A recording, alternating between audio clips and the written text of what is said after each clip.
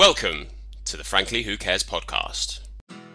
It's the Frankly Who Cares podcast, the podcast that takes endless joy from crushing the Australians. On today's pod, we catch up with the latest goings on in sport, we talk baseball, and we run through our top individual sporting rivalries.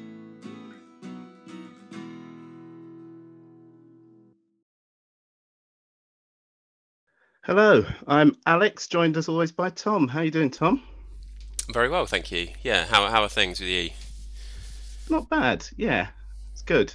It's been a good couple of weeks since we last met.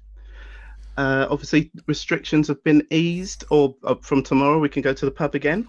Yeah, I mean I think we've touched on that. That is the most crucial part of sport for us, isn't it? Really, watching or playing is usually revolved around the pub in some way. So quite a key bit. I mean, since we've last recorded, I've played golf twice, and later on I have cricket practice outside, which seems far too early in the year. But we're not allowed to practice inside still, so yeah, there's a lot of people standing with, working out where they've kept their hand warmers for the winter. So yeah, it's all going in the right direction, and yeah, I think my diary for the week, I don't know if yours is this, it's like every evening it's like curry, pub, haircut, pub. So yeah. Yeah, maybe minus the haircut on my side, but yeah. But very much likewise. Well, I'm slightly worried about us meeting up and going to the pub, I have to admit. Because we've used up all our material. Exactly. Yeah. We might just have to talk about things other than sport. Have we ever done that? Okay, this is where we find out the true depth of our friendship. Yeah. Yeah, that's what I'm worried about. Well, there's been some good things I've sort of picked up on since last time. So we did talk about the Women's Six Nations and how it reeks of afterthought in organisation. So we spend a lot of time retracting things we've said in earlier pods, but I'm going to go the other way and gloat about how something we said has turned out to be massively true. Okay. So last weekend, the Women's Six Nations, so arguably the biggest game, England-Scotland. Now, I say that because it's not the same format as the Men's Six Nations. They're in two groups of three. So England aren't actually playing Wales and Ireland in the first bit, but they are playing Scotland. BBC have got the coverage, and so they put it on iPlayer. Right, okay, well, they must have been showing something really important on BBC One then, or BBC Two, because, to displace that. And this is when all the royals were still alive as well. So, right. Flog It. Wow. The constantly repeated game show. Is it a game show? It's about antiques. Anyway, come on. Flog It took priority over that. Yeah, and I think on BBC Two there were some films, a classic kind of Easter family film, like Romancing the Stone or something like that. That Jewel on the Nile, Agatha Christie. Nothing like they've paid big money for a new film, first time on terrestrial or anything. No. So yeah, obviously that's very poor. It's not brilliant. So England-Scotland is not as well contested as the men's game at the moment because the resources are quite inequitable. So the Scotland team aren't fully professional. So unsurprisingly, it was a fairly comfortable England win. But I can't see that was the reasoning involved. And I think they are looking to show, because it's two groups of three, there's a final. So I think the final is going to be on mainstream TV. But I wouldn't be surprised if it's not either. Very poor. So yeah, so I've been spending a lot of time on the Masters this weekend. So have I, actually. And kind of a lot of commentary between friends tends to be on what people are wearing, because there's been some quite interesting efforts on the golf course. What has caught your eye in particular? So Brooks Koepka had sort of a black and grey outfit on with a hot pink cap. Did you see that one? I missed that, thankfully. Yeah, I mean, that was bold. There's always a couple of people who, I don't know if they've maybe lost a bit of weight, and so they've tried to get clothes that are really tight, so they look really good, and they've just gone a little bit too far, and they look awful. Um, Mm. so, uh, or it's a bit warmer in Georgia, so they've been like in the gym in Europe all winter, and they go over there and it's all hanging a little bit looser. So, but there's not any It's complete shockers. Um, but yeah, it's shaping up to be quite a good Masters. There's some big names who missed the cut. It was until quite late last night. It was looking pretty open, but it does. Matsuyama's as we record, we're 3 rounds in, and Matsuyama's 4 shots clear um, yeah. So I of a was watching massive that group. yesterday. So Yeah, and his back nine yesterday was incredible, like yeah, flawless. I know. Wherever he left the ball, he managed to get a par or a birdie or even an eagle. It was yeah, quite something. But I thought Justin Rose, who really massively struggled, did unbelievably well to get out of it in still in that final pair. Yeah, he's still. It's a big ask 4 shots back, but Mm, what makes me think if there were loads of people between him and the leader, I think it would be quite difficult. But he's in the pack, um, and the leader's 4 shots clear of everyone. So I think Justin's only got to beat that one. You know, only got to recover shots on that one guy, and Augusta is far more likely to trip you up on explosions on holes. We've seen McIlroy and Spieth do yeah. it. Yeah, so um, but yeah, it's been good. The Sky Mm, coverage again, it's one of those things that I was annoyed initially it's not on the BBC anymore, and then you see Sky do it, and it's like, oh yeah, it's really good. it And is really good. I hadn't even realised it was so hilly until they do all those Mm, like 3D kind of yeah. sort of flat and undulating, but bloody hell. Hmm. So Yeah. um, yeah, that's all That been has been good good. fun. Just on the fashion front, I finally have found a way to get Cassie interested, which is the fashion side. She was doing a running commentary about trousers in particular. Anyone wearing baggy trousers basically should be kicked out of the Yeah, tournament. yeah, There's no excuse for that, it apparently. really isn't. Um, No. yeah, and yeah, I think she's making a pitch to come on as a guest on this podcast to talk about fashion and footballers' hairstyles, which she seems to think she can fix. So yeah, add it She's to going to my have to list. pay for the professional version of Zoom for us to do that. So that's why we haven't got guests. Very true. Yeah, that has been great. Um, One thing I've mentioned about pre-season. So pre-season training is always pretty grim if you play sport. And I think I've seen a lot of good pictures on the county championship cricket of like players in beanies doing fielding practice. And have you seen the picture yesterday from Headingley? So they were No. snowed off, and it was completely. It looks like Christmas. It's completely Really? white. Yeah. So, and I mean, what was it? The 11th of April. So, Yeah. not that is quite unusually late, but still, yeah. I mean, the first pre-season games of cricket are always utterly grim. It's like Mm. you've got a jumper which only gets 1 or 2 outings a whole year, but is it worth having 3 of them for that first pre-season friendly? It's just so grim. And the first thing that happens is the ball comes to you, just dips in front of you on the half volley, and you're just like, oh, F this.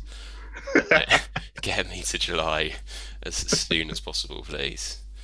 So, um, so yeah, I think another thing that's happened in restrictions is we've been able to see families in their gardens, which is Mm. good. But it also has given me a whole new access of people to ask who the most famous sports person in the world is. Uh, We return to and this. I mean, it's just not Serena Williams. It just isn't. So Lewis Hamilton has come forward a lot more. I mean, There's no way he's more famous than Serena Williams. well, Not a chance on earth. I think we're going to just have to agree to disagree there. No I way. mean, the thing is, one of the things I thought might have skewed it is that because we did a feature on F1 last time, so Mm, our listeners probably have skewed it towards Lewis Hamilton. So that's we true. probably need to Yeah, do one on maybe. tennis just to make sure Okay, it's noted. yeah, cool. So, but yeah, I mean, I think we do seem to have settled on a sort of short list of Lewis Hamilton, Tiger Woods, and Serena Williams. Yeah. But Mm. um, I struggle to think that there's anyone getting into that conversation. Yeah, I'd agree with that. Really.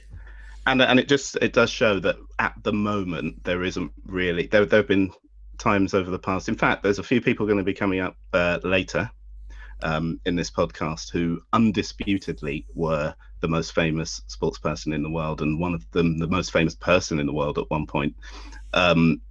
Which you just don't quite have that at the moment. There's no one who really transcends. I mean, Tiger Woods obviously is still around, but as we said, he's not quite as relevant to everybody at the moment.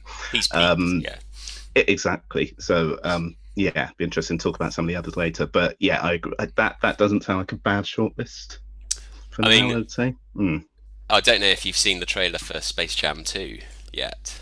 So this is the first time I'm even hearing about that. Well, get yourself on YouTube straight away. Okay. After this. I mean, it looks pretty dreadful, but you know, it could propel LeBron James to whole new levels of stardom. So, okay. Yeah, I'll watch that and we can reflect on that next time. Absolutely. The chances of him jumping into the conversation.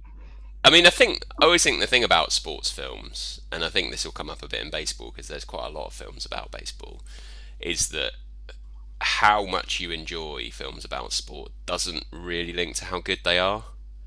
I think. True. Escape to Victory. I'm not saying it's a good film, but it's an entertaining couple of hours, isn't it? It is. Yeah. So I just think there's a whole kind of different way of marking sports films. I would agree with that. Yeah. And if I want something that's well done about sport, I'll watch a documentary. Yeah. Don't go to the movies. Absolutely not. So, and I mean that's definitely a gold, silver, bronze Dean Macy of the future, isn't it? For sports films. Yeah. Adding it to the list as we speak.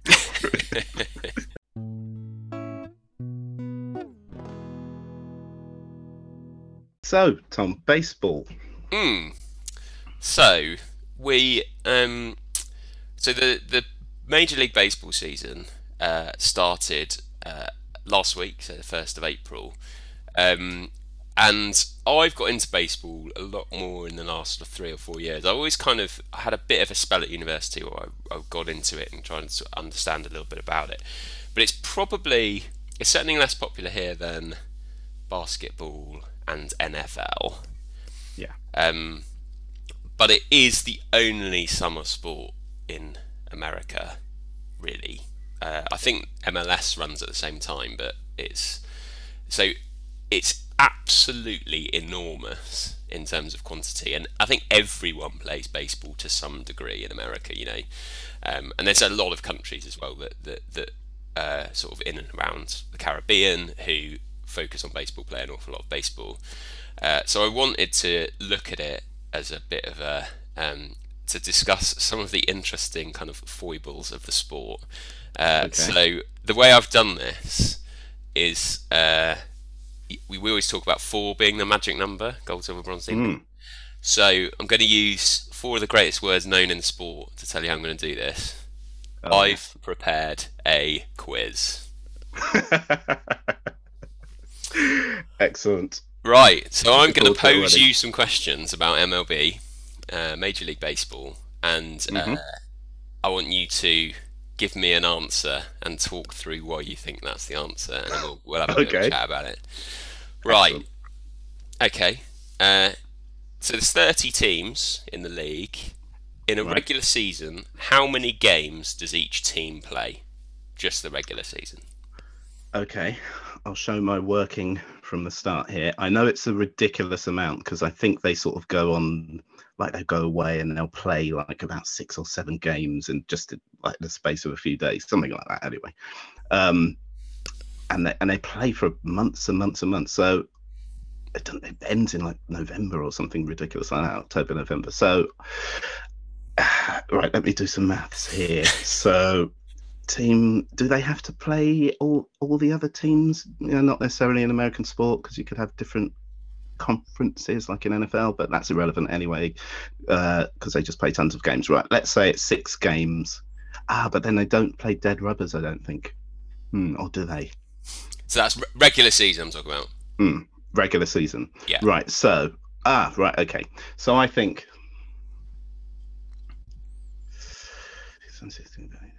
I'm going to go 80. Okay. So, I mean, good working. A lot of logic in there, which I'm not sure transferred into the numbers in the end. But so the total number of games played by each team in a regular season is 162, which roughly equates to a game every day, 6 days a week for 6 months. Okay. The playoffs, which can then total another 20 games on top. Right. So that includes, and if you're rained off, pretty much, unless they've started and got quite a long way through the game and like the result's basically done. If you're rained off, you have to play the game anyway. So they do sometimes 2 games in a day. So if you think of the number of matches there are, it's basically, there's between 10 and 15 matches a day, every single day for the summer. And they have a sort of an all-star break halfway through the season, which lasts for about 3 or 4 days, around that game. So it's absolutely mental. So that's insane. As a British sports fan, I find it hard to understand the jeopardy of losing, because just like the best team in the league will lose 65 games. Well, there's that, but there's also, is there a demand for that? Are they that insatiable in their demand for baseball that people go and watch enough games to make that viable? Well, if you're a season ticket holder, you're getting value, aren't you? Well, that's true. Yeah. So, you absolutely are. You just go whenever you want. Whenever you want, there's going to be a game on pretty much. And what you'll notice, so it's hard at the moment because of COVID, they haven't got many people in. But they if they play a Wednesday afternoon game early in the season, there's hardly anyone there. Whereas Friday night, Saturday games are pretty well attended. But it is an absolutely bonkers thing. So it is quite. So when you talk about, and I'll move on to this, some of the unusual things that happen, it is really unusual because there's literally thousands upon thousands of games. Yeah. So yeah, I think whilst I'm not expecting you to get exact answers, I don't think I can give you even a sort of sympathy point on that one. No, that's fair. So I'll go on to question 2. There's not many questions, listeners. You'll be pleased to know, because it took you about 5 minutes to answer that one. So Mike Trout is considered currently, give or take, the best player in baseball. And he, a couple of years ago, March 19, he signed a new contract with the Los Angeles Angels. He was 27 when he signed his contract. How long was his contract? Okay, the fact that you're asking me this question and you've told me his age, and 27 is pretty much in many sports the peak, I'm thinking it's a really ridiculously long contract. So what's the question? How many years? How many years? Yeah, I've given you 15 years. 15. It's incorrect, but I'll give you a point because it's in the right ballpark. Basically, it was 12 years.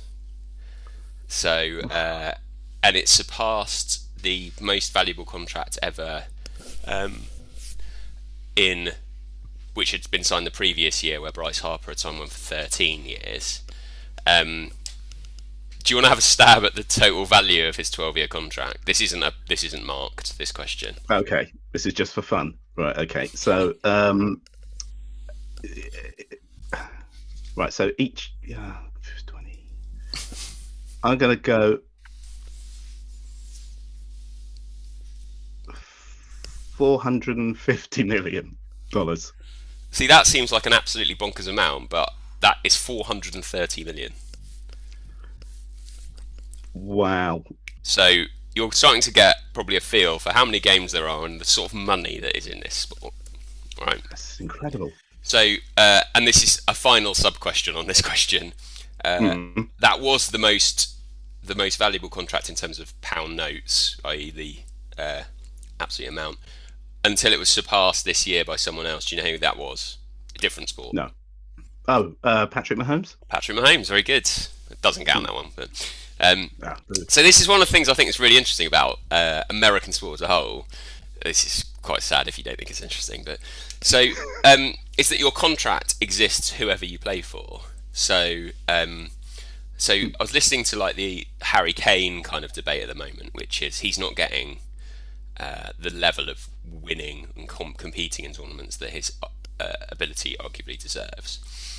So he can go off and sign a mega contract with Real Madrid and they can offer him mega money. In America, you can't do that. You've got to pay them the contract they've signed with someone else. So this contract, Mike Trout contract, he could suddenly get rubbish when he's about 33. And then they are lumbered with this absolute dog of a contract that's costing them, what, 40 million a year, something like that? So it's really interesting. And what that means is the dynamic of trading is quite interesting because very few teams make it through to the playoffs. I think it's 10 out of 30. So sometimes with like 40 or 50 matches left that you're not getting through.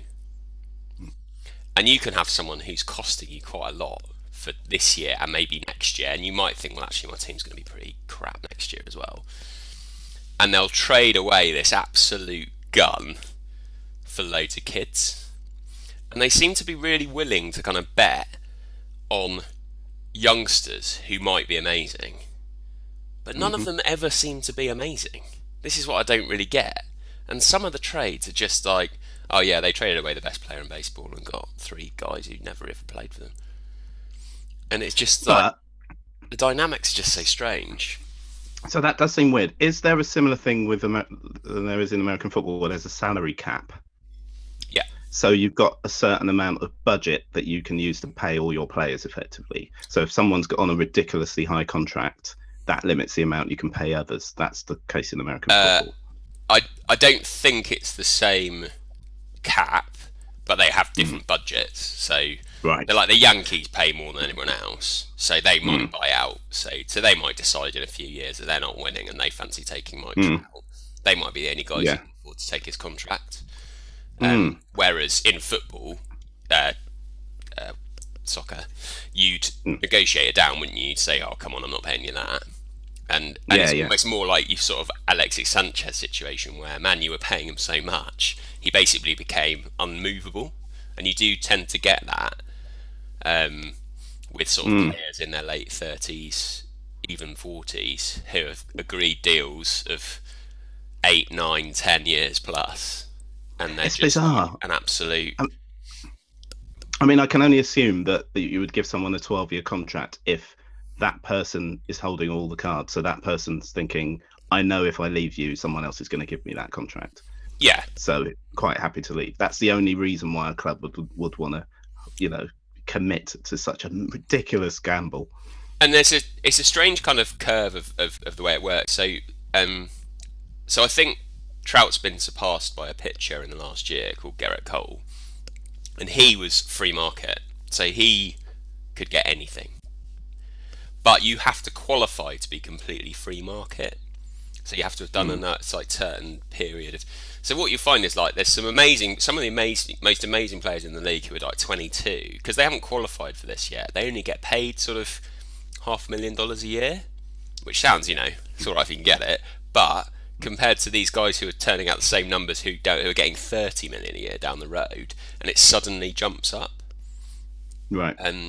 But it does mean when you get to sort of transfer deadline, which is a sort of, I think that's kind of where the Sky Sports football thing has come from, because it's a really big deal in America, because you might be on the cusp of the playoffs and say, right, well, let's trade for this rubbish team's best player, but we know he's only got a year left. So do we trade some of our brightest prospects who will be with us for 5 or 10 years until they get to their qualification, or do we put the farm on, this guy bringing us the goods in the next 18 months, before which he's either going to leave or we're going to have to pay him an absolute fortune. And this happened in basketball a few years ago. So do you follow basketball sort of? No. Okay. So sure. Toronto Raptors are the only Canadian team in the NBA, and they won. And they bet the farm on winning this particular year, and they pulled in a player from another team knowing he was a free agent at the end of the season, And I think they thought, well, if we win it, he'll definitely stay and we'll just sign a new contract. And they won it, so it worked. But he didn't sign a new contract, he went somewhere else. So everything they Oh, traded for him was gone, plus he's gone. So it's like a risky that is pretty strategy. poor. Yeah. Yeah, It's interesting. In NFL, it's slightly different. As you mentioned about trading young players for for established people, whereas it's draft picks in the NFL, which in that period now where they've just had the free agency period where people on rookie contracts or short-term contracts can negotiate new deals with that club or elsewhere. And we're coming up to the draft, as in the rookie draft, at the end of this month. One of the big moves, probably the biggest move that's happened recently, is Jared Goff, who was the LA Rams quarterback, who went to the Super Bowl with them a right. few years ago, has just gone off a cliff in terms of just being really bad. And I've read Sean about this. McVay, Yeah, yeah, Sean McVay, the coach, who's one of these young, dynamic coaches, just had enough. So they traded for someone quite a few years older, Matt Stafford from Detroit, who had been there for years. They're such a rubbish team. He never really achieved anything with them as a club, but individually really good. So they traded multiple future draft picks for the next few years. So a first rounder, a couple of second round picks, and then a third round pick. So it's the promise of them being able to pick, players who they don't know who they're going to be yet, that they give yeah, basically to Detroit. So they gave their quarterback, who's on a massive contract, to Detroit. They take on the contract, but then they get what they consider to be a better quarterback, but they lose lots of draft picks. It's really, really interesting. And a lot of it's just a gamble. yeah. So it's a similar arrangement, I think, across most American sports. But the thing in the NFL is the draft picks are ready. Like, so I remember there was a game. This was probably 10 years ago now, maybe 15, called the Reggie Bush Bowl. Mm. So Reggie Bush was the best, like the best college prospect for forever, and he was going to be the number one draft pick. And it was something like the last game of the season was between the two worst teams. Right. So whoever lost was going to probably get Reggie Bush, and he was going to clearly come straight in as a starter and be an absolute. So in baseball, the problem is they often spend 3 or 4 years in the minor leagues building up to it, and you just don't know how they're going to go through that. Like they could get a yips, they Yeah. can get injured, they can get. So they do trade for things like, but it tends to be more prospects who are already Right. drafted Like rather than oven ready draft players. picks. Yeah. But it is, Mm. yeah, exactly. So yeah, it is the change in the dynamic is quite interesting for that. But we'll move on from the inner workings of sports contracts because that might be a bit dry for some. But okay, this could go off on all sorts of tangents. This question. So question 3, right? How hard is batting? So, by which I mean, what proportion of at bats? So at is like if you assume I'm the batsman, I walk up to the plate, and you get strikes and balls and things. So, but that all counts as an at Right. bat. So my personal duel with a pitcher, right? So that's one at bat. Even if I'm out, if I hit it in the air, I'm out first ball, or I battle with him for ages and I'm out at the end. That's one at bat. So what proportion of at bats end in home runs, i.e., hits out of the park and you trot round? So you're saying what percentage?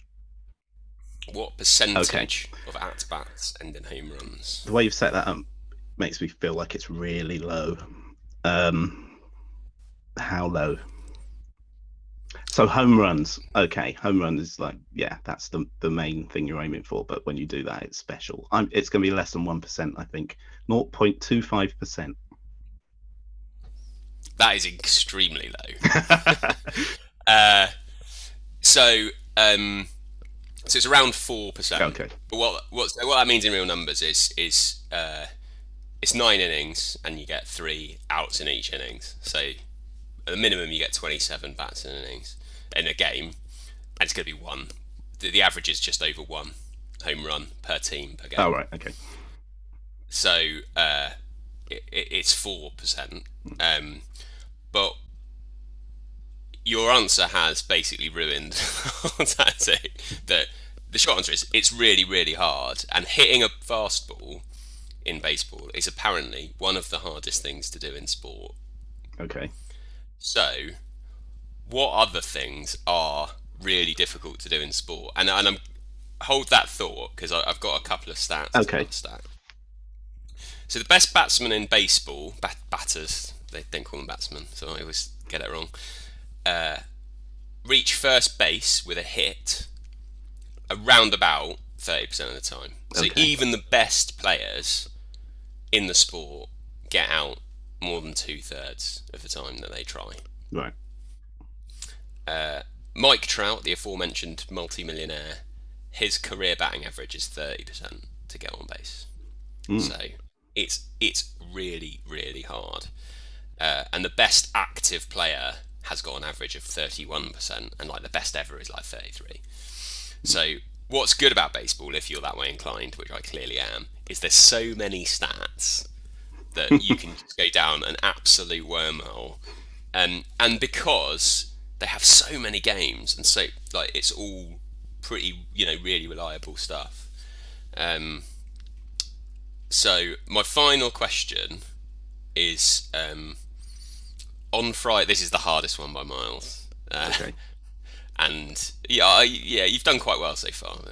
On Friday, so 2 days ago, Joe Musgrave achieved what feat in a baseball game, Major League Baseball game?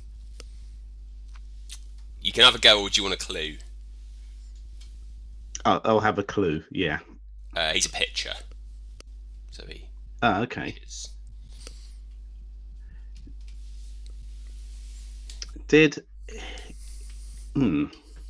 Is it something around getting loads of people out in a row or something? Yeah, you're on the right lines.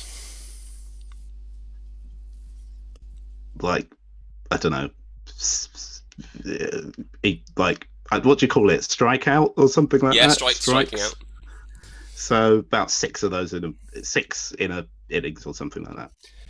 So it's a good effort. So he threw the whole game. So that tends to be about 110 pitches where you're throwing at a minimum of 85 miles an hour. He went through the whole game. He didn't let a single batter reach base with a hit. So he's faced a minimum of 27 without reaching a hit. So now, bear in mind we talk about the number of games that are played. This has happened 306 times ever.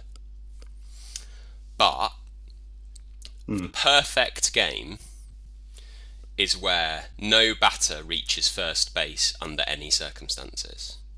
Okay. So the difference between that is that you can have errors where the guy, like they hit it to a fielder and he would have got him out, but he throws it into the crowd or something. Or you can if it's 4 balls, you walk to first. So that's not called a hit. That's something else. The perfect game where no one has reached base at all has been achieved 23 times in Major League history, which is 145 years, of which we've already discussed there are 162 times 15, whatever that is, many games. Yeah. Wow. Now, whilst this wasn't a perfect game, it was one mistake away from being a perfect game. He hit one batter with a pitch, which is an automatic walk to first.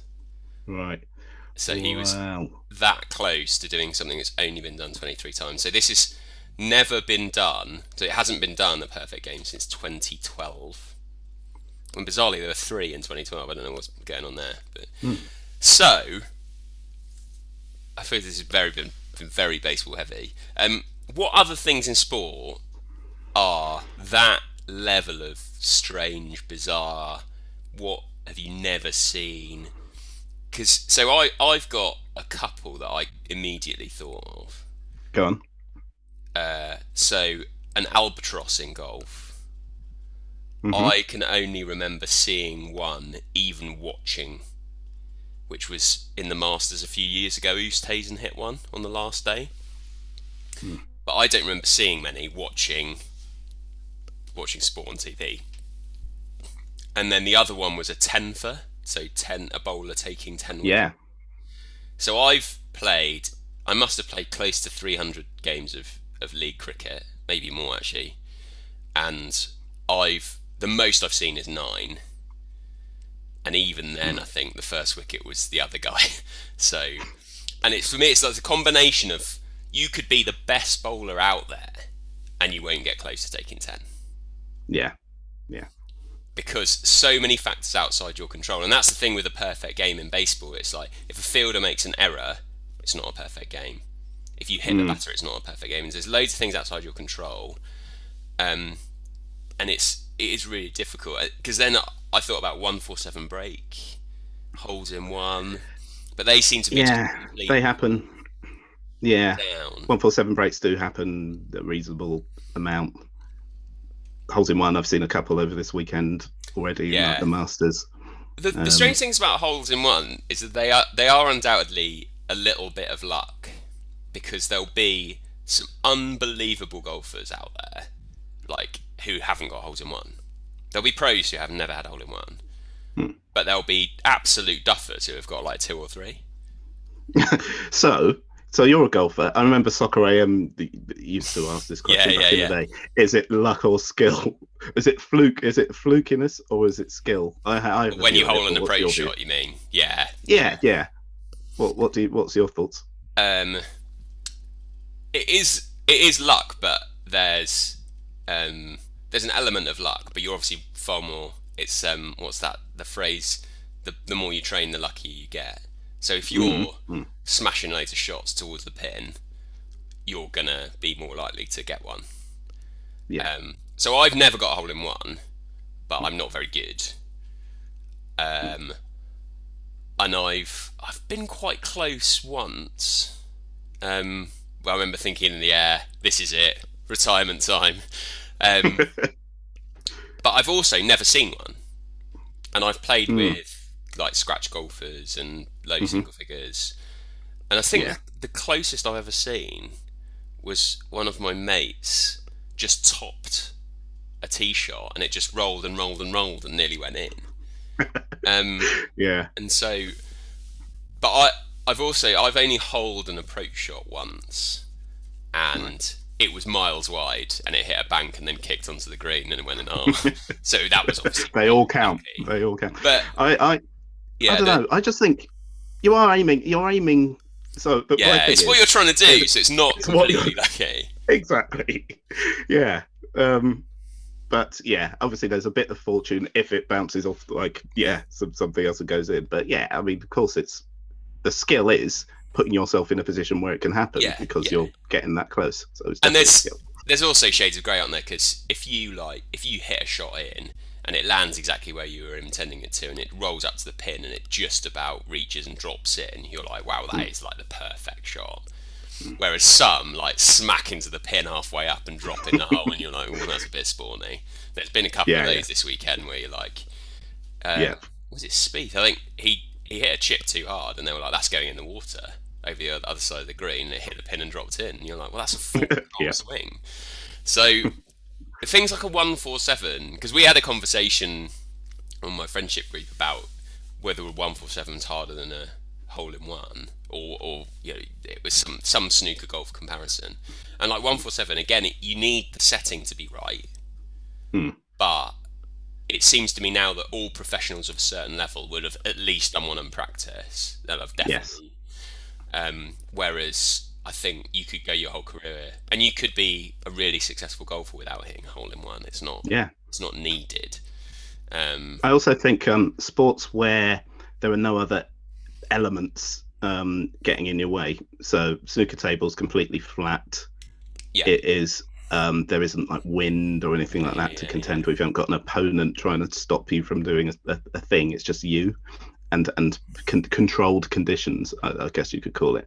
So yeah, I don't think it's more difficult. Yeah, but when I went down I I was sat watching the Masters last night, looking up stuff on baseball and like the rabbit. So there's like so many websites just about baseball stats, and there were things that have only happened a certain number of times. So there's things like one fielder gets out all three batsmen and retires the side.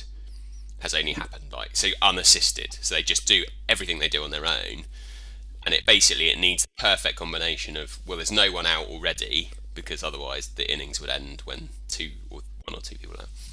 Yeah. And you need the three people in the right locations at the right time, and there's things like that which are just really rare. And the 10-foot in cricket is one of those where you need the conditions to be in favour for the bowler, so he's virtually unplayable, but not to be so helpful for bowlers that the other guys aren't getting loads of wickets as well. And I've seen a 9 where so it was the team I play for in South West London. We prepared a used wicket, and it just looked like this wicket had just been dropped in from the subcontinent, and their overseas player was an Indian spinner, and we were like, Christ. And he took and he was just turning it square. Like, I went forward, played a defensive shot, hit me in the armpit. It's just kind of, it was just unplayable. And you could see when he turned up, he basically smiled and rubbed his hands together, and we were like, oh God, here we go. Not what you want to see. But but one of our openers just got out softly to one of the opening bowlers before he'd come on, and that's it, gone. You know, I don't remember being in a match where it's really been on. You know, because even if you take 3 or 4 wickets, and now with bowlers often limited in the number of overs they can bowl, so it's really only kind of test matches it can happen. I think Anil Kumble did it for India, and like the bowlers at the other end at the time, because they were miles ahead in the game, were just bowling wide, just trying not to get wickets. Right. But I think so. If anyone's got any suggestions of what's the hardest thing to do in a sport, whether it's a one-off thing or because I don't think hole-in-one is the most difficult thing, but that'd be good to get some listless suggestions. Yeah, so what's the hardest thing to do? Suggestions, so franklyWhoCaresPod@gmail.com for those. But so just to finish on baseball, I mean, it's on BT Sport, but I would recommend, as a way of getting into it, Instagram, because you just get all the flash highlights, and some of the fielding is unbelievable. And a lot of the things like you see in cricket now, T20, I suspect baseball reactions to that would be right. Yeah, well, we've been doing that for years.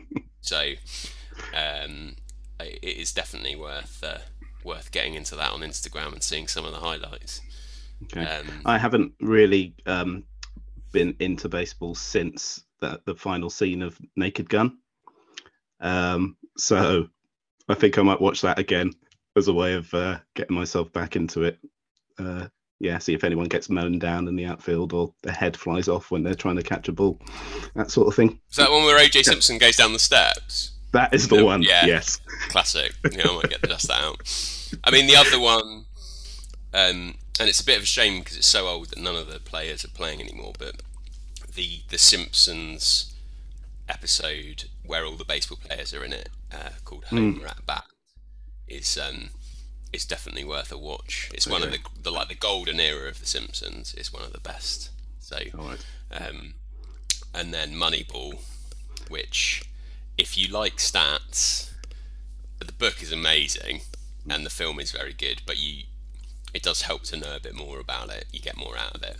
It's one of my That's faves. very good. Did you know Sam Allardyce is a disciple of Billy Beane in terms of his stats? Really? He read that book, and to this day he believes in that approach that he took. Yeah. I mean, he is a bit more cutting edge than people give him credit for. I mean, you know, once you've drunk a pint of wine, it kind of sticks with you more than anything else in your life. I think that's fair.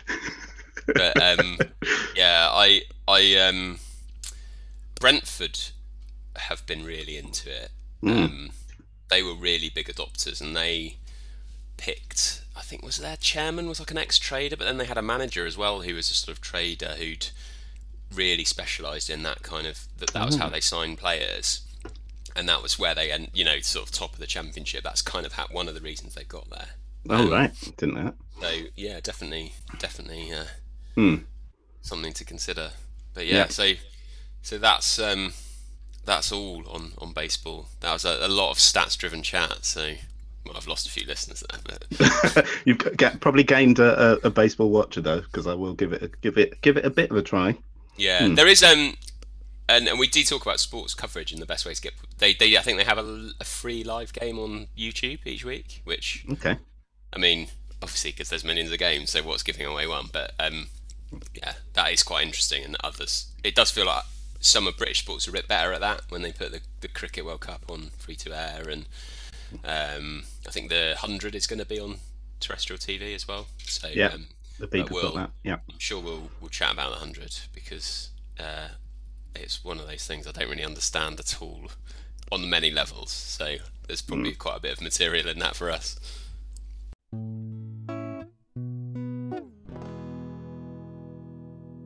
On to gold, silver, bronze, Dean Macy, which this week focuses on individual head-to-head sporting rivalries and duels, which is part two of our rivalries segment. So, Tom, do you want to start? Yeah, so I've got a couple of which were specific event sort of duels, but the one that I picked, which is not in my normal sweet spot of sports, was so I really like a rivalry when the characters are really different, like they represent completely different kind of sides of the tracks, or styles of play or things like that. Uh, and so, whilst this is a little bit before my time, the first one I picked is Ayrton Senna, Alain Prost. Alain Prost. Ah, nice. Have you picked this one? Hmm. I haven't. No. Ah, there you No. go. I thought, oh, Hmm. F1, I'll have this all day. So what I hadn't really appreciated, so I kind of started watching F1 when I was little, and it was Mansell era, so 1901 onwards, something like that. Hmm. And Senna and Prost were still around, but I hadn't really appreciated. So they'd been teammates at McLaren and were very different characters. And you'll know probably more about this than I will, but Senna was like very instinctive kind of racing driver, very Yeah. gifted. Prost very scientific, very much into the technical side of it. Um, but there was two seasons, 88, 89, where they won. They were both at McLaren. They won a championship each. It was the classic McLaren red and white car as well with the Yeah. Marlboro. Love it, love it. Hmm. And in 1988 season, they won all of the Grand Prix bar one between them. And then the following season, they lost about 4 out of 18, I think. And and about 2 of them were at the end of the season when they were probably phoning it in a little bit. So utter domination, but between them, real kind of needle. There was quite a famous crash where one crashed into the other. So they sort of split the honours, and then they went off to different teams. And sort of Senna, a very famous story about potentially the greatest ever, but then tragically cut short. So yeah, so I thought of all the F1, and I think it's a sport that does lend itself to interpersonal rivalries quite well. It felt like it was the sort of one of the era I knew as one of the most obvious. Yeah. Quintessential head-to-head rivalry, that one. And obviously the film Senna. Have you seen it, the No, documentary? I Like, haven't. No. Oh, you must watch it. You must watch it. It's absolutely brilliant. And anyone who's seen that will know that it's one of the classic rivalries. Yeah, completely different drivers, as you said. I think there was one of the world titles was won by, it might have even been both of them actually, by one taking the other out in the final race. I think that was at Suzuka. And I remember watching that and just thinking that this is it's so blatant what's happened. And they both just walked off like, yeah, it was always going to happen. I think one of them might have said before, I'm not going to let you pass on the first corner or something like that. It was that ridiculous. And that was it. Nothing you could do about it really, because they were both crashed. They were both out. So yeah, that is an excellent excellent shout. And I think that thing about having characters who are very different is one of the key things, I think, in the major sporting rivalries. Certainly, a couple of mine, follow that. Yeah, I think, and that made me think about. I think with that, when the personality of the people in it, that makes it such a key thing, Mm, and that's what the appeal is of single sport, single kind of participant sports rather than team yeah, sports. And we've talked about rivalries as on a team sense, but um, yeah, I think that's kind of a key part of it. So, what's your agreed. first one? So mine. So funnily enough, mine are all. I didn't do this on purpose, but I realised mine are three different types of rivalry. So the first is more of a specific occasion.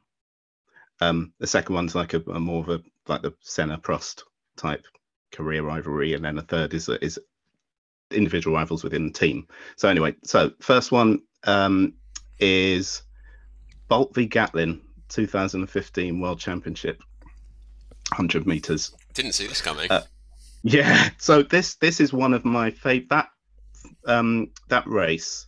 So this is the World Championship in Beijing, where Bolt wasn't at his best.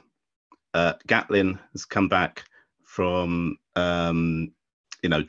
drugs controversies, and it was massively hyped, almost like a good and evil rivalry, where Bolt's sort of he's a little bit past his best. He's been a bit. I think he had some injuries earlier in the season, and he comes into the tournament not in great form, and no one's quite sure how fast he can run. Gatlin had been dominant that season, and during the heats is absolutely tearing it up, whilst Bolt is sort of struggling. Even the styles of the two, it's like, I mean, a good guy and bad guy is really good for a rivalry, Yeah, isn't it, as well. And then, but the styles, like the languid kind of style of Bolt versus, I mean, Gatlin from memory looked like he was just a ball of muscle, and yeah, there was no grace about him. He was an no, absolute powerhouse, yeah, exactly that. and he was a cheat. So Yeah, that added another line to it. yeah, and seemed to be to lack remorse for anything that he'd done as well. So yeah, massive build up. Now I don't know if you remember the semi final, but Bolt stumbles in the semi final at the start and has to work really hard just to even get to the final. Even though we've never seen him like this ever. Now you say this, that is ringing bells. Yeah, absolutely incredible. Now I think the semis and the final are on the same day usually in these World Championships, so that's a few hours before. And that sets it up even more. All the coverage on the BBC was about like this is he has Bolt. It was really, really ridiculously biased looking back, but like Bolt he has to win this. He has to win this. The whole future of athletics sort of depends on this. Because it's someone. Is it Darren Campbell who's normally on the BBC coverage, and he's like really, really on his high horse about drugs, isn't he? Well, no, the biggest, the main person, or the main two. Michael Johnson, really, who's on the BBC coverage. Yeah, he was massively talking about it, and Steve Cram in commentary, who. So yeah, the race obviously starts. Bolt gets a decent start, and he had to get a decent start, but he's behind all the way. Gatlin at the end just doesn't quite manage to run through the line. Bolt just keeps going and beats him by 1/100th of a second. And the commentary, and I watched this again yesterday, because this is what I thought it was, but it's correct. This is what he says. He says it's Bolt, and he says he's saved his title, he's saved his reputation, he may even have saved his sport. He says, which is pretty good. And it did feel like that at the time. I remember thinking the thing I love most in sport, probably the thing I love more than anything, is people that turn up, and when you have to perform, you've got to do it in a specific moment. They pull it out of the bag, and that was right up there for me in terms of. He wasn't at his best. He shouldn't really have won that race. But when it mattered, 10 seconds, he did the best. He performed above what he probably should have at that moment. And Gatlin just couldn't match it. And he won. I absolutely love that. It's probably my top 3 individual sporting wins that I've ever seen. So it had to be in there for me. I just love Bolt. Bolt was brilliant, and he set world records and he did all sorts of amazing things. That's my favourite Bolt moment, definitely. Excellent. Yeah. Excellent. That's a good one. All right. Well, I'm just gonna slightly move tangent because we've got a couple of firsts here. Is that we've had our nomination in for Gold, Silver, Bronze, Dean Macy from a listener. And not only that, it's a sport we've not covered before, and certainly only mentioned in dispatches a few minutes ago. So, here's my suggestions. This is from Dingers, who did contribute his greatest day of sport as well. So definitely, He did. Say a nominee to be chairman of the Frankly Who Cares fan club. So, a rivalry that would definitely make the podium. We'll be a judge of that. Classic 90s, Stephen Hendry versus Jimmy the Whirlwind White. And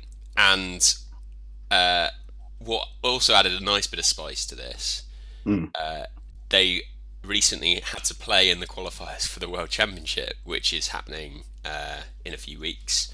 And they in the first round of it, drawn together in the first round of the qualifiers. And I don't think Hendry's tried to qualify for a number of years, whereas White has.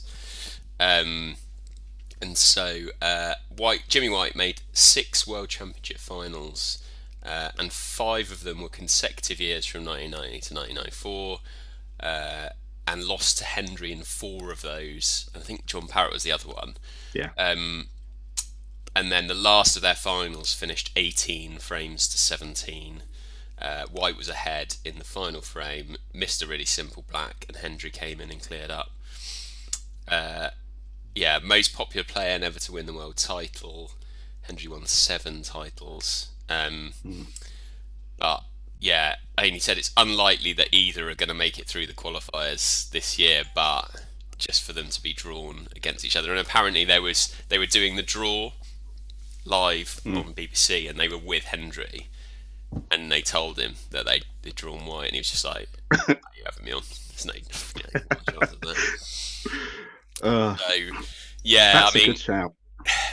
And again, there was a little bit. I think Jimmy White was a bit more exciting. He, in the pre kind of Ronnie O'Sullivan era, he did a bit more, played some sort of bit more expansive shots. I mean, it's snooker, so it's all relative, but he was probably a bit of a fan favourite, whereas Stephen Hendry is pretty boring, just really efficient. And he sort of became the de facto villain for just denying this fan favourite, but I don't suspect he gave a toss. No, I'm sure he didn't. But again, that was 90s when a lot of sports were going on to satellite TV, and the world title had some really big TV audiences, and the Steve Davis Dennis Taylor one that got something like 18 million viewers. 18 million viewers, and it set a record which stands till today for the biggest viewing figures after midnight. Really? Because it went on it finished about 12:15, 12:30 or something. The famous black ball final. Good trivia. Yeah. So snooker was huge then, and that era with Hendry and White is probably the end. That probably marked the end of it being a massive sport. Jimmy White was hugely popular, and Hendry obviously massively successful. And when that ended, it sort of started dipping a bit. So I think, that is a really brilliant, a brilliant shout. I remember one of those finals. I can't remember if it was the 1817 one or one of the other close ones. There's one that was 1814 or something like that, where at the end, maybe it was the 1817, because I was expecting Jimmy White afterwards when they interviewed them. Like, what a harsh thing to do, interview the loser straight after, but they have always done it. And they said, "How are you feeling about that?" He went, "I feel great." It's like, I feel amazing. It was just like he was a bit of a people's favourite because he loved the sport and he loved playing snooker. And I think he knew he'd just been involved in a classic and that he played well. And it's like, I'll never forget it. So I feel great. I feel brilliant. And I didn't sense that he was like just putting that on. I think it was genuine. It's just going back to really hard things. You join, you sort of play pool in pubs all the time, and then you have a bit of a go, and then you try and play snooker, and it's impossible. Like this table's enormous. So I used to go in my hometown, Aldershot. There was a snooker club called Jimmy White's, and me and a friend used to go down there quite a bit. You know, in the school holidays when it was really quiet during the day, and just play snooker for hours on end because it's quite a cheap, like day out. You just pay for, like if you're a member, you just pay for the electricity on the light, and and like our top break was probably like it was like 13 or 14 because it's like I got 2 blacks and 2 reds. So that's pretty good. That'd be 16. Or yeah, pink then black, 13. Good one. At the end, and it was just So to watch people do that, you just and you know there isn't a handicap system like there is for golf, so it's not as inclusive when you play against someone. But I mean, what if someone their highest break is like 35? They're probably a serious player. Yeah. You know. I know. So it's just quite. It's just one of those sports you think you try and pick it up and you're like bloody hell. So, yeah, this isn't pool. Yeah. No, definitely not. So yeah, good one. Love nice one, 90s centric that is as well. I've got a really 90s one to come up later. So right, over to you. Okay, right. So my next one, and again we've talked about these classic rivalries of contrasts of style and personality. I don't think you could have a bigger one than this. And it's from a sport where the phrase "styles make fights" comes from, which basically means if you've got a contrast in styles, that's generally going to lead to a good fight. So in this country, we had like Ben and Eubank was a brilliant example of that.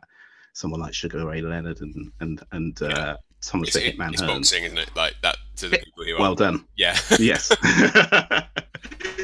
Yeah, it is boxing. So it's Muhammad Ali and Joe Frazier.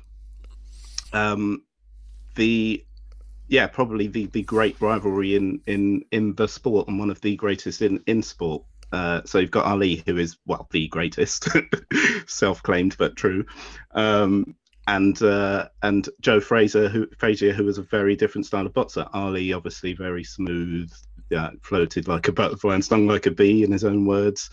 Frazier was very much head down, comes forward, club you basically to the ground. And they met 3 times.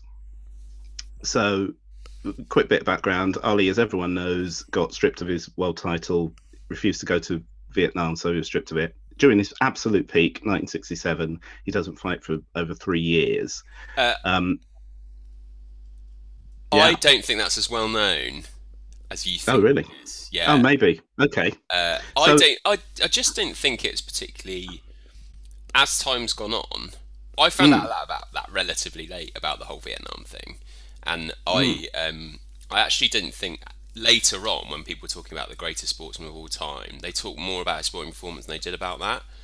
I think it might just be one of those things, like maybe Serena Williams' ongoing fame that I've kind of has passed me by a little bit. But I do think, there's probably a generational thing where it probably stopped being more prominent. But yes, it was certainly when I grew up, you couldn't avoid sort of his story. He was still very much in the public eye, and his story was being told a lot. But yes, he won the world title in about 1964, I think, from Sonny Liston, who was a Mike Tyson type of that era. No one expected him to win. He won.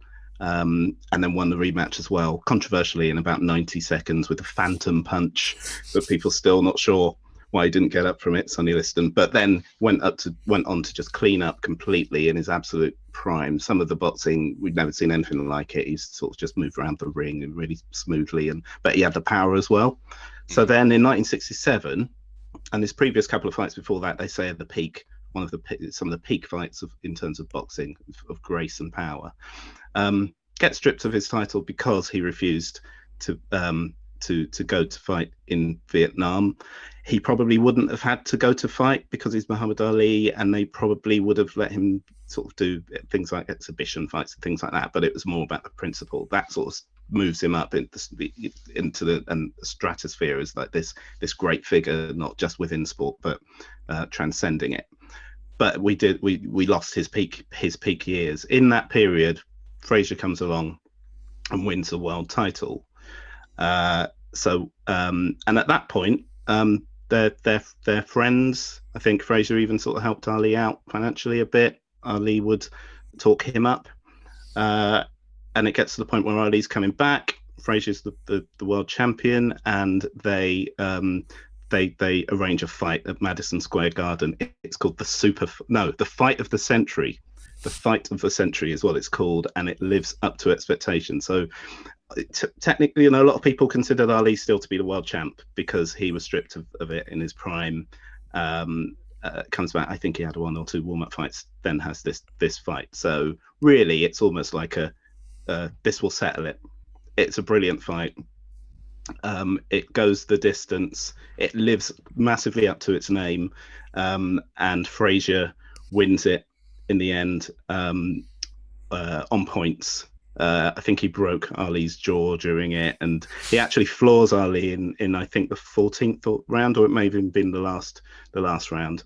Not the first time he was floored. Henry Cooper famously did that to him as well, but knocks him down. Ali gets up, finishes the fight. Both of them come out of it with a lot of credit. Ali still a hero. The fact that he was able to come back and do that was amazing. But Frazier wins the title. So after that, Frazier loses the title to George Foreman. Brutal. Off the grills. Yeah, of grill fame. Yeah. And later of Rumble in the Jungle fame with Muhammad Ali. I mean, that's later than this fight, not later than the grills, just to be clear. Yeah, just to be clear, yeah. Thanks for clarifying that. Both Ali and Foreman, both Ali and Frazier sort of carry on, but Frazier's a bit past his best. They have 2 more fights, so they have the Super Fight 2 in 1974. This one is a unanimous victory for Ali, and probably the least interesting of the 3 fights. Most people would have heard, even if they don't know anything about it, about the Thriller in Manila. Oh, yeah. They changed the marketing person between the second fight and the third fight, didn't they? Yeah, basically Ali, because he came up with that phrase. The Thriller, and I'll get back to that in a second, but Thriller in Manila, and this was arguably one of the most brutal fights of all time. Ali described it afterwards as the closest to death that he had come. It's actually stopped in the 14th. After the 14th round, I think Frazier's cornerman stopped it. I think Ali might have stopped it, might not have got up himself. Wow. But it was just too much, and it stopped. It was a classic fight, but brutal. Neither fighter probably recovered fully physically from that afterwards. So you've got these 3 fights, 2 of them absolutely incredible fights. You've got these very contrasting styles. But the other thing is, there was a lot of I mentioned they were sort of friends at the beginning. By the end, they were not at all. Ali said a lot of cruel things about Joe Frazier, and Ali was very much a showman. He did a lot of things to promote fights, but he said some things that were pretty bad. He used to call him ugly. He said when he cries, the tears run behind his head and go back down the back of his head. He said things like he called him a gorilla, which is like, obviously these days, I mean, that whole Thriller in Manila thing, he says, I'm going to beat the gorilla in a Thriller in Manila sort of thing. This is not something that really he should have been saying about another black boxer at that point, or any point really. And Frazier really took this badly, to the point where he was so bitter that towards the end, I found a quote where he said he was talking about like he would dance on Ali's grave when he dies and stuff like that. Most of those boxers at that era revered Ali, but he said, one of his quotes is, "We locked up 3 times. He won 2 and I won 1. But look at him now. I think I won all 3." Obviously, Ali had Parkinson's I know, the genuine bitterness. So you've got the 2 of the great boxers during a period when nobody dodged anybody. A couple of great fights as part of a trilogy. and this sort of simmering sort of resentment on one side, although Ali said nothing but good things about Fraser after he retired. And I think, yes, you have one of the best individual rivalries that you can think of, really. I mean, boxing does lend itself to that, because the nature of it is everything has to be a big one-on-one. You know, there's no like league overriding kind of qualification, really. It's pretty, and that's kind of to its detriment now, is that the greatest fighters often haven't really fought or haven't got to the peaks at the same time. And you know, if it's right, it is absolutely compelling, and that's why there's films that because you can almost say, well, it's not ridiculous because stuff like that actually happened. And you know, we have watched some of the we watched Creed recently, didn't we? And it's like, you could say, well, this is just really stupid, but it's not, because that sport can be that ridiculous, and especially boxing. So yeah, it's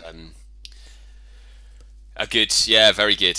Oh, it's going to be tough this week. So I've already thought about one of mine's really weak now, and I might have to bin it. But so I've gone for one in a team sport, but there's a few sports which really lend themselves to personal rivalry. So baseball is one, but cricket as well. So I've picked a game, and I would recommend you watch this on YouTube. There's about a 25-minute highlights package, which is really good. So it's 1998. It's the last summer of BBC TV coverage, and that really comes across. It's pretty village on the clip, and they don't. Part of the knock-on effect is they don't make enough of this particular duel. And I think if it had been in the Sky era, they'd play this all the bloody time. So this is 1998, Trent Bridge. It's the third or fourth test between England and South Africa. South Africa are one test up, and England need about 250 to win in the fourth innings. So it's like one, and it's the sort of, I think it's the fourth day evening. So England's sort of batting for the close a little bit.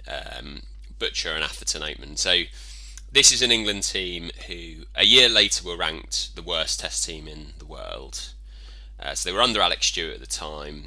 Still had a lot of good players, but were just in this period where they were chopping and changing. So this lineup had Ramprakash and Hick from last time's underachievement section. So England probably second favourites, and South Africa had Alan Donald, Sean Pollock, and then a little bit of a dodgy backup kind of bowling attack, which sort of comes apparent in the clip, really. But Pollock and Donald were unbelievable opening bowlers, and so Mike Atherton opens up with Mark Butcher. Mark Butcher doesn't get too many; he gets 20 or 30, and then Atherton and Sane put on the partnership, and in this partnership, Atherton nicks the ball to Mark Boucher behind and doesn't walk, and he's given not out. Like, it's not an absolute clanger, but it's not great. I think he gloves it. So. And Donald then, within a couple of overs, does the same to Hussain, and the keeper drops it. And he's going absolutely apoplectic, and it's proper pantomime villain. And then he goes round the wicket and just tries to hit Atherton. And it's like all this hubris. He's like chewing the scenery, and this is properly quick. And it makes you think that. So the bats those days look completely different to the sort of bats even I use now. Like, they look like bloody toothpicks in comparison. And he's going at him hammer and tongs and trying to, and he's just sort of swaying out of the way. And Atherton was very much, I think he's one of England's most underrated players, because he played in an era where every team had some incredible bowlers. So he'd faced against, Wasim and Waqar and Kapil Dev, and then, he got the end of Glenn McGrath. The West Indies were always a good team when he played, and they almost got rubbish as soon as he retired. He just bore the brunt. So his figures of, I think he averaged just under 40, maybe, or around about 40. But the players he was playing against, and it was just a classic kind of passage of a fire-breathing fast bowler, and then this quite sort of on the face of it, timid England opening bat, softly spoken on the face of it, but probably, having a bit of a, Mm. um, you know, not walking's always adds a bit of spice to everything. And so Hussein and Atherton weathered the storm. I think Hussein got 60 odd. And they eventually got Hussein out, which, like, a brilliant one-handed catch by Callis. And there was still about 70 to get, and Atherton was still there.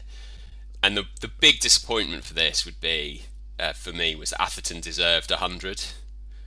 But Alex Stewart, the captain, came out and just whacked it and got about 45 off about 20 balls and left Atherton 2 runs short. So he finished 98 not out, but he won the duel. But it's the best bit, like the compelling one-on-one Test cricket that I think I've ever seen.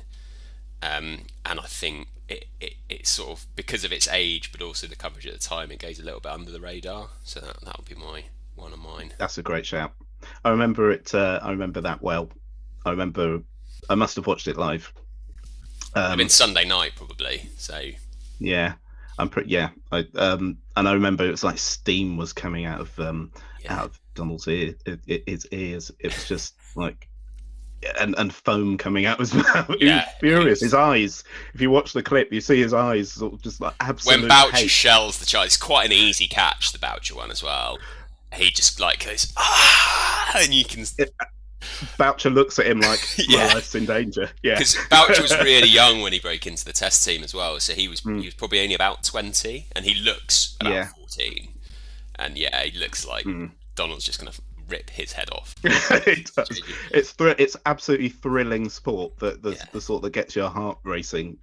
People might not think cricket can do that. It can do that. Yeah, Test cricket especially. Yeah, exactly. And that was a period when Test cricket could be quite boring, quite attritional. It was before. It was only a few years later that the Aussies started to attack a lot more with their batting. But yeah, it was, and it proved to be, that was one of the tests in a 2-1 series victory. So that was a really big achievement for that pretty iffy England team of that era. Which a year later went down to New Zealand at home and were, pilloried from pillar to post. So, that's what I really love it, and I watch it on YouTube nice one. all the time. That's a good one. Excellent. Right, so my last main one is, which I'll quickly chuck in, is an individual rivalry within the team sport as well. It's football. It's one of my favourite ones. I don't talk about Arsenal much on this podcast, but I'm going to now, which is Keane v Vieira. Which is a good one. Yeah, I think in the Premier League era is probably the best head-to-head rivalry I can think of, because those two players, Vieira, who's captain of Arsenal, and Keane, captain of Man United, during that period going from about 96 to 2005, those two players were there the whole time, and that's the peak period of the rivalry between Man United and Arsenal. And those two players sort of epitomise their teams. People consider them now, or think of them as defensive midfielders, which they weren't. They were box-to-box players who could win the ball. And both. So Keane is probably your classic midfield general, who could, win the ball, set the tone for the team, score goals. I was at an Arsenal Man U match at Highbury once where he got the 2 goals. We went 1-0 up. He scored 2. They beat us 2-1. Yeah. He scored some quite big goals in Europe. I remember when they were. He did. When they won the Champions League. He scored the winner in Turin, I think. Yes, yeah. So a real leader. Vieira, you could argue, is one of those players that really transformed football in this country. He was the first midfield player that I ever saw, and Wenger has a lot to do with this, who had received the ball from his centre backs with his back, facing the play, whilst under pressure, and still be able to turn, not just lay it off or pass it back, but turn or flip it over their heads and start an attack. I'd never seen this. Arsenal players would normally just launch the ball over the halfway line from the wings, from full-back position, and you didn't really see this in other teams either. So these are really good, brilliant players, but they're rivalries as well. But there was a lot of respect for each other, there was not a lot of respect in that Arsenal team for other players, but sorry, in that rivalry for other players. But Vieira and Keane, I think, respected each other. I remember Vieira getting sent off for Ruud van Nistelrooy doing some dodgy stuff that basically tricked him into getting a red card. But anyway, story, but it was Keane that puts his arm around Vieira as he's losing his head and says, "Look, Patrick, just appeal," and he does walk off. Right, I think Keane didn't have much time for Van Nistelrooy either, by the sound of it. But brilliant players. Really, the player who won their individual duel often was on the winning team in those matches. That's how important they were to their teams. Both players, Vieira, undoubtedly one of the greatest players Arsenal have ever had. He'd be in any Arsenal 11. Vieira, Keane would be. They've probably got more competition in that position, but I'm pretty sure he'd get in their best 11 as well. Just a quality period, brilliant team rivalry and brilliant individual rivalry. You say Vieira sort of reinvented that role for people going forward. I think Keane was one of the last proper hard men as well. So it gets probably more coverage than a lot of his play, but when he assaulted Haaland and there's a few he got a lot of red cards towards the end of his career when he was a bit more niggly, but yes, he did there's that infamous scene in the tunnel where he stands up for the rest of his team and you're like, you realise if you take someone on at Man U, you've got Keane to answer to. yeah. I was at that match. That was great. We were getting text saying it's all kicked off in the tunnel. Arsenal ended up losing 4-2, but it was a great game. And Keane, so Keane, that's Keane actually, fronting up to Vieira, isn't it? Who's having a go at Gary Neville and says, "You're meant to be the nice guy. See you out on the pitch." Vieira scored in that game, but we ended up losing. A great rivalry, a genuine rivalry, but with respect at the end of it, I think. I've got one quick last one, which is I think is weak now. We've had some really strong ones, but I just wanted to mention it. Is that so golf should lend itself to this, but I think a lot of the rivalries are in a period before kind of my real interest in golf, sort of Jack Nicklaus, Gary Player type eras. So I didn't go with any of those. And then I think Tiger Woods has suffered a little bit because of a lack of a real guy he went toe to toe with. So Mickelson's kind of the obvious one. So I was thinking about Mickelson and Woods, and they were always played really badly when they were made to play together at the Ryder Cup. And they're very different people, like Mickelson really. But the one I wanted to pick was just from a one-off tournament was Mickelson and Henrik Stenson in the Open. So this is going back a few years, but it was the final day. And Mickelson would have won almost any major with his play from where he was, but Stenson held him off by playing equally brilliant. And it was just two sportsmen going at it toe to toe, battering everyone else in this competition, but still someone had to end on the losing side. And it was a bit of maybe Mickelson wouldn't have done if he wasn't so nice. He might be a bit too nice for his own good, really. But and just two guys who it really meant a lot to, but still showing masses of respect for each other, and it was just absolutely transfixing. And that's my fear about the Masters tonight, is that if Matsuyama just walks off with it, it'll be quite boring, and that can happen. But when there's two or more people properly going for it, and because there was such a gap between everyone else in that and those two, I thought it was just absolutely brilliant. So won't make the podium, but something to... That's a good shout. That is a good shout, because golf, I've mentioned with cricket, it can be sort of heart racing stuff. Golf, people might not consider it like that, but if you're into it and you get those sort of duels, it is really, really, really good. Yeah. Right. Oh, can I just quickly just chuck in a final thing? Because I was thinking about tennis rivalries, and there's been some good ones down the years. And I was thinking about Borg McEnroe, but I thought actually not as strong as some of the ones we're probably going to come up with. But something else came up that I remembered, which is probably my favourite quote in sports history, which is so Jimmy Connors, American player of the sort of McEnroe Borg era, had a long career. He had this. Well, I'm going to call it rivalry, just so I can sneak it in here. But Vitas Gerulaitis was this player of that same era, right? I've never heard that name in my life. So he was a bit of a showman and a bit of a playboy as well. Ended up sort of dying quite young, but he a lot of flair, had these long flowing blonde locks, and so there was he at one point in his career he had lost 16 times in a row to Jimmy Connors, which you might not think is much of a rivalry, but the reason I'm mentioning it is because he comes out after beating him in the next match. He comes out into a press conference, sits down, says, "Right, let that be a lesson to you. Nobody beats Vitas Gerulaitis 17 times in a row." Which, yeah, I thought was worth a mention. That is excellent. And that's it from me. Right. Well, we've got. We must be getting better at this because the last few have been quite difficult to choose. The winners. I wonder if. I think in most weeks, the Gatlin Bolt one would factor pretty highly. But then we've what have we got? What have we got? Do a recap.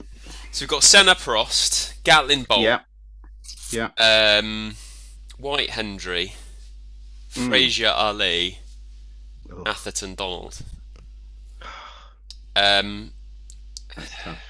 I mean, the Dean Macy slot usually picks up something slightly different, but I wonder if because it was the most perhaps overblown and pantomime that Gatlin and Bolt should take that slot for the good versus evil. He saved the sport hyperbole. Yeah. I think, Okay, let's throw that in there. I mean, it's just a way of basically extending the podium a bit more, really. Yeah. So Senna Prost is just very classic, and if you watch the film Senna, it becomes even more so, which you should, by the way. It is. Yeah, I just think that's a brilliant one. It's one of the best. No, it's the best within its sport, and there's been some good ones. Yeah. Yeah. So let's stick that. That will be in. Ali Frazier. Ali Frazier's got to be in. Yeah. And I think White Hendry. I think